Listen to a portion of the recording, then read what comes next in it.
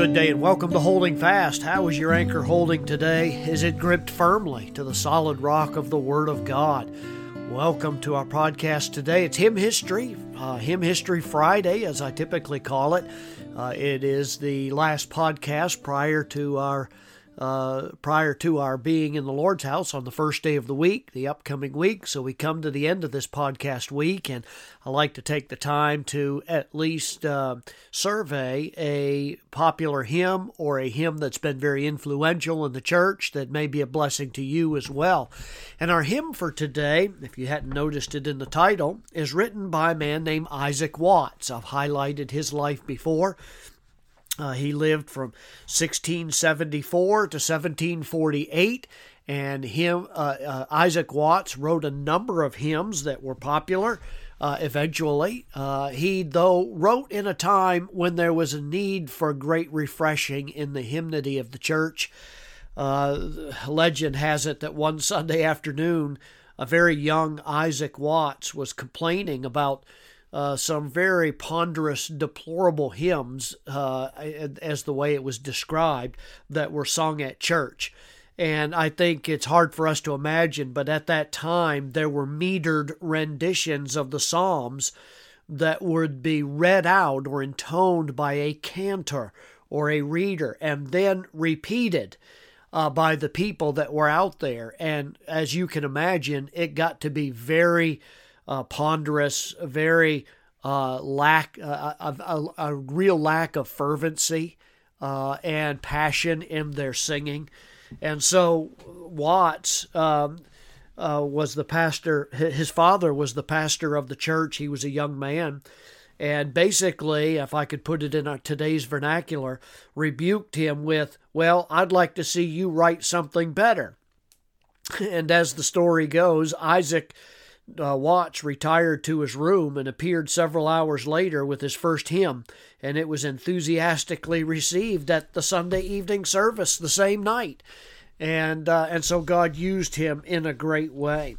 And it was all in preparation for a communion service, this particular hymn, "When I Survey the Wondrous Cross." Now, most of you, if you watch your calendar, are aware that we're getting ready to enter the most solemn serious season of our church calendar, and that is the reflection on the sacrifice of our Lord on the cross, His death, His burial, and of course, obviously, on Resurrection Day, we celebrate His rising from the grave and victory over hell, the devil, and death itself. Well, it happened in a communion service in 1707 that Isaac Watts wrote this real deeply moving and personal expression of gratitude. Kenneth Osbeck tells the story of how he went in and wrote this hymn because he was very passionate about expressing what every believer's attitude ought to be towards remembering the sacrifice of Christ. The hymn first appeared in print in a collection of hymns that Isaac Watts had written called Hymns and Spiritual Songs. And it was originally entitled Crucifixion to the World by the Cross of Christ. And it has been called by numerous professors and teachers of hymnody that it was the greatest hymn in the English language. In Watts' day, texts like this, which were based on a personal emotional experience with the truth of the sacrifice of Christ, was something that was called hymns of human composure. They were very controversial because they were too, as anybody who writes new hymns in the church, when people have a select favorites that they like to cling to, whenever a new hymn comes on, it always is a little bit controversial, and this even more so because it was based on human emotions and composure rather than a strict singing of the repetition of the Psalms in the Scripture. But there were some very warm thoughts that are really laid out by Watts in these lines of this particular hymn. Do you remember singing this? "When I survey the wondrous cross on which the Prince of Glory died, My richest gain I count but loss, and pour contempt on all my pride.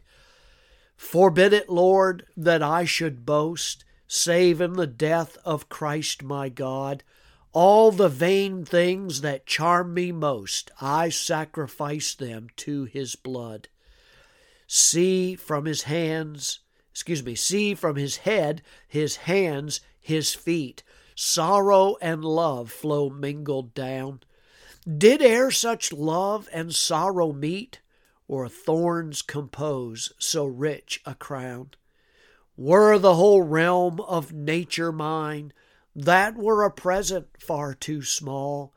Love so amazing, so divine, demands my soul, my life, my all.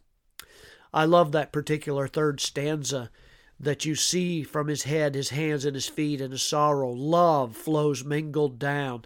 And then he says that particular phrase, did e'er such love and sorrow meet, or thorns compose so rich a crown? He's absolutely enamored with the picture of the sacrifice that was paid for his sin, to the point where he says in the last stanza, if all of nature were mine, if the whole realm were my possession that I had to give, it would be far too small. That kind of love that was poured out on Calvary's cross demands my soul, my life, my all. Well, young Watts was used greatly of God. He was particularly suited to be able to write hymns. He learned Latin when he was very young. At 5, he learned Greek at 9, French at 11, and Hebrew at 12. And he grew up and became increasingly equipped to write lyrics and hymns that as a matter of fact, he said this, quote, the singing of God's praise is the part of worship most closely related to heaven, but its performance among us is the worst on earth, unquote. And so he wrote over 600 hymns and is known today as the father of English hymnody. Well, I'm going to tell you, can you say with Isaac Watts today that kind of love that was demonstrated on the cross demands my soul, my life, and my all? Sing this today as you go about your business and about your service, and make sure that it captivates your thoughts and your attention. We thank God for men like Isaac Watts. There are individuals that are writing good songs today, too. And when those songs are written in a melody and in a song that is going to be particularly appropriate to its subject matter, we want to be able to use those to bring greater glory to God. One of our dangers is that we allow our hymns to become so familiar to us that we lose out on its greatest teaching and truth. Sing this today in a fresh way and meditate on the truth of the Scripture. His sacrifice is worth doting on. The crucifixion, when I survey the wondrous cross, what love it stirs within me. God bless you today. Walk with Christ. Meditate on His goodness to you. We'll see you in the next podcast.